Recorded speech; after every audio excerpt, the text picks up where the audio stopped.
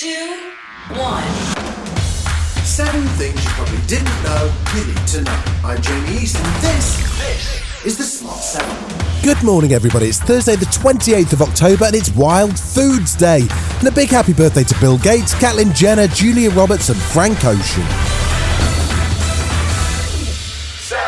Wednesday saw Chancellor Rishi Sunak set out his long-awaited and COVID-delayed budget in the Commons, and he was in a pretty positive mood, declaring that the UK economy had not been hit as hard by the pandemic as he expected. Today's budget does begin the work of preparing for a new economy post-COVID, an economy fit for a new age of optimism. After the prolonged row over universal credit and the post-pandemic reduction, he stepped back from tapering the payment, which could mean an extra £1,000 a year for low-income families. Nearly 2 million families will keep, on average, an extra £1,000 a year. We will introduce this within weeks and no later than December the 1st. He also stepped back from the foreign aid cuts, pledging to return to 0.7% of national aid income by 2024 or 2025. Our improving fiscal situation means we will meet our obligations to the world's poorest. Other key changes included a reduction in duty on short-haul flights but increases for long-haul,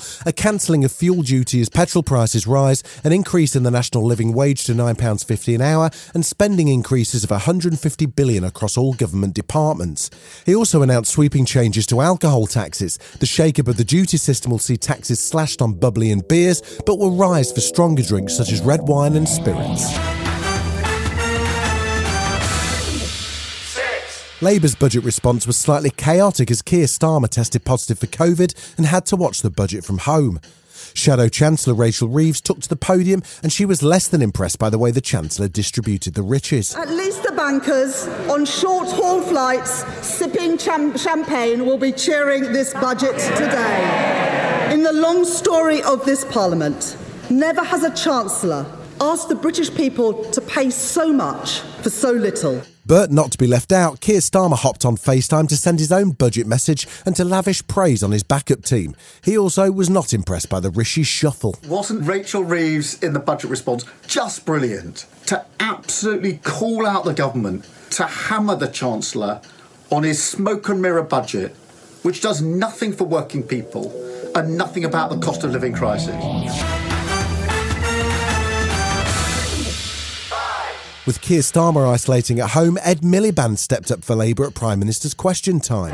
I just want to reassure both sides of the House it's one time only that I'm back. Ed had one thing on his mind, the COP26 summit, and what exactly is going on with the many contradictory positions that the government seems to have on climate change. They're telling others to power past coal while flirting with a new coal mine, and they're saying we've got to move beyond fossil fuels and opening the new Cambo oil field. Isn't the truth, Mr. Speaker, that the Prime Minister has undermined his own COP presidency by saying one thing and doing another? Boris, however, as always, was not backing down. Since 1990, we've cut CO2 by 44%, and the economy's grown by 78%. And that's our approach, Mr. Speaker, a sensible, pragmatic, conservative approach that cuts CO2, that tackles climate change, and that delivers high-wage, high-skilled jobs across this country. An Australian footballer made history on Wednesday. Josh Cavallo, who plays for Adelaide United, came out, the first and only publicly out gay male professional footballer in a top-flight league. It's a huge step for a sport that's not been welcoming. In fact, only last month, Rio Ferdinand testified to a Commons committee that he was aware of a footballer who was advised against coming out because of the possible effects on his mental health. Josh's team, Adelaide United, posted his video message. I'm a footballer and I'm gay. Growing up, I always felt the need to hide myself, because I was ashamed. And ashamed I'll never be able to do what I love and be gay. Hiding who I truly am to pursue a dream I always wished for as a kid. All I want to do is play football and be treated equally. Still to come on the Smart 7 Carabao Cup drama, and Paddy McGuinness explains how he accidentally ended up in comedy. Right after this. Ryan Reynolds here from Mint Mobile. With the price of just about everything going up during inflation, we thought we'd bring our prices down. So to help us, we brought in a reverse auctioneer, which is apparently a thing. Mint Mobile Unlimited Premium Wireless. How to get 30, 30, bit to get 30, bit to get 20, 20, 20, bit to get 20, 20, bit to get 15, 15, 15, 15, just $15 a month? Sold! Give it a try at mintmobile.com/switch. $45 up front for 3 months plus taxes and fees. Promo rate for new customers for limited time. Unlimited more than 40 gigabytes per month. Slows full terms at mintmobile.com. You're listening to The Smart 7. If you're enjoying it, you might also like the Smart 7 Ireland edition. Just search and follow us on your favourite podcast platform.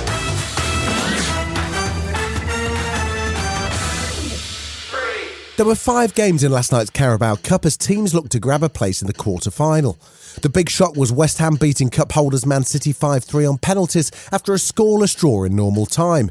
It's the first time City have been knocked out of the cup in 5 years.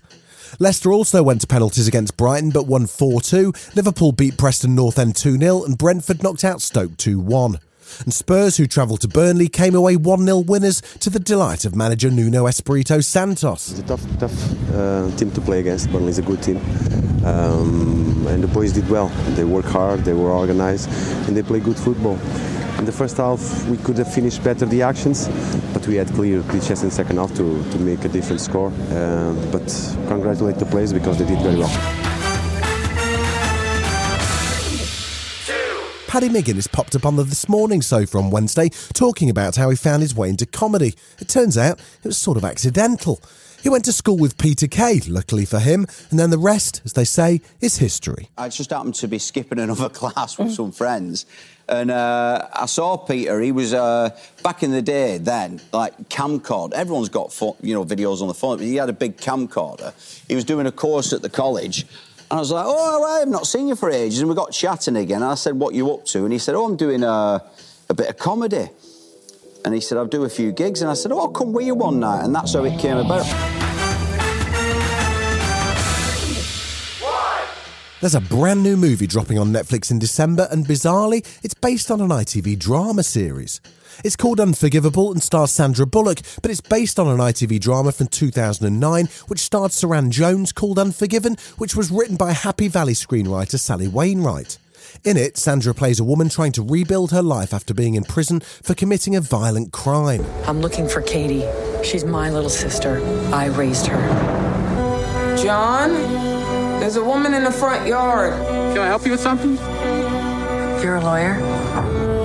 What would Catherine gain by meeting her now? I wonder all the time what she looks like, what she became. Your life starts here now, not 20 years ago. This has been The Smart 7. Wherever you're listening, do us a favour and hit the follow button.